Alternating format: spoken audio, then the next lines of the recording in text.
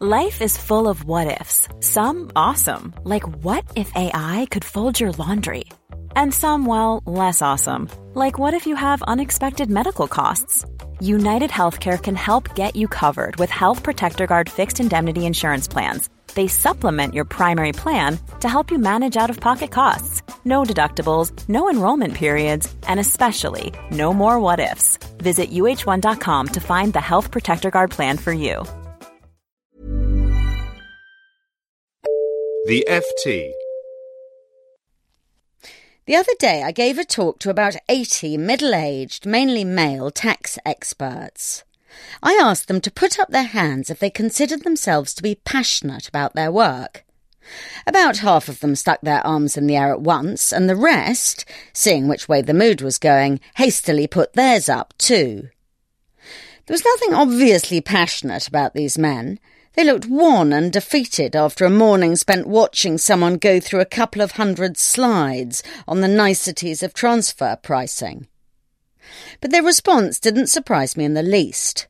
The passion fashion, which I first wrote about nearly 20 years ago, has now got to such a point that to admit in public that you're not passionate about your work is about as shocking as admitting to fiddling your expenses. If you type passion into the jobs website Glassdoor, the search returns 105,000 jobs that require it. But try for conscientious, surely a much more valuable attribute for any job at all, and you get a mere 2,823. So I announced to my tax fanatics that I feel no passion for my work at all. I explained that I like my job. I'm lucky to have it. It suits me. I can't think of anything else that would suit me better. I care about it. But I'm not passionate about it. I pointed out that the word passion properly refers either to a strong sexual attraction or to the suffering of Jesus Christ at the time of the crucifixion, neither of which are terribly appropriate in an office setting. Then I asked for a second show of hands. This time almost all decided that they weren't so passionate about tax matters after all.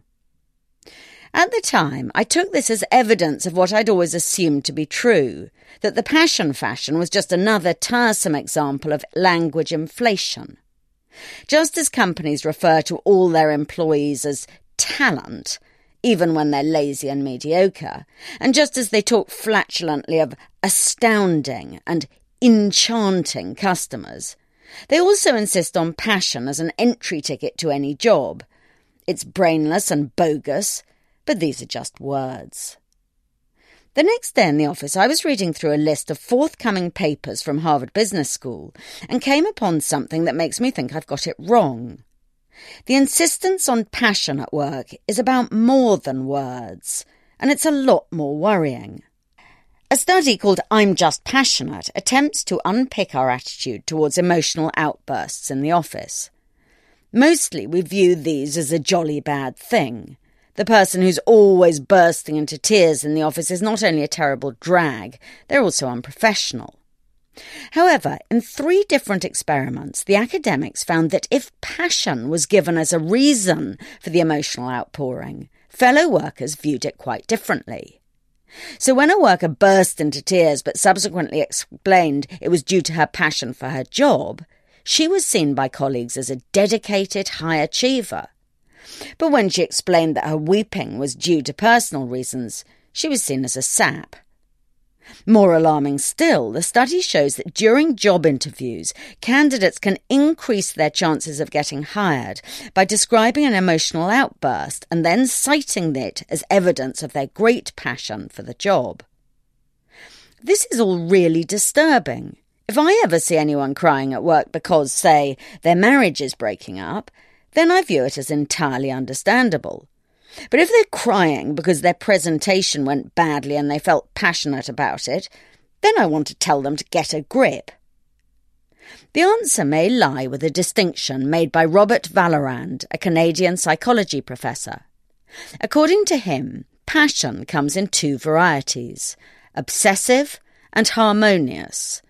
The first is a very bad thing and not to be recommended. It's when people work in an uncontrolled, compulsive way, where everything else in their lives becomes dull and unimportant. These are the employees who presumably cry when their presentation misfired. And they're just the sort of people employers should avoid.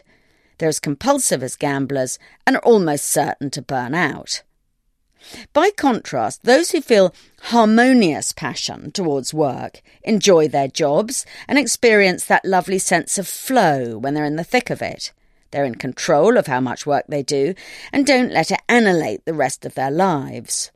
All workers should hope to feel this way about their jobs, and all employers should hope to hire people who do.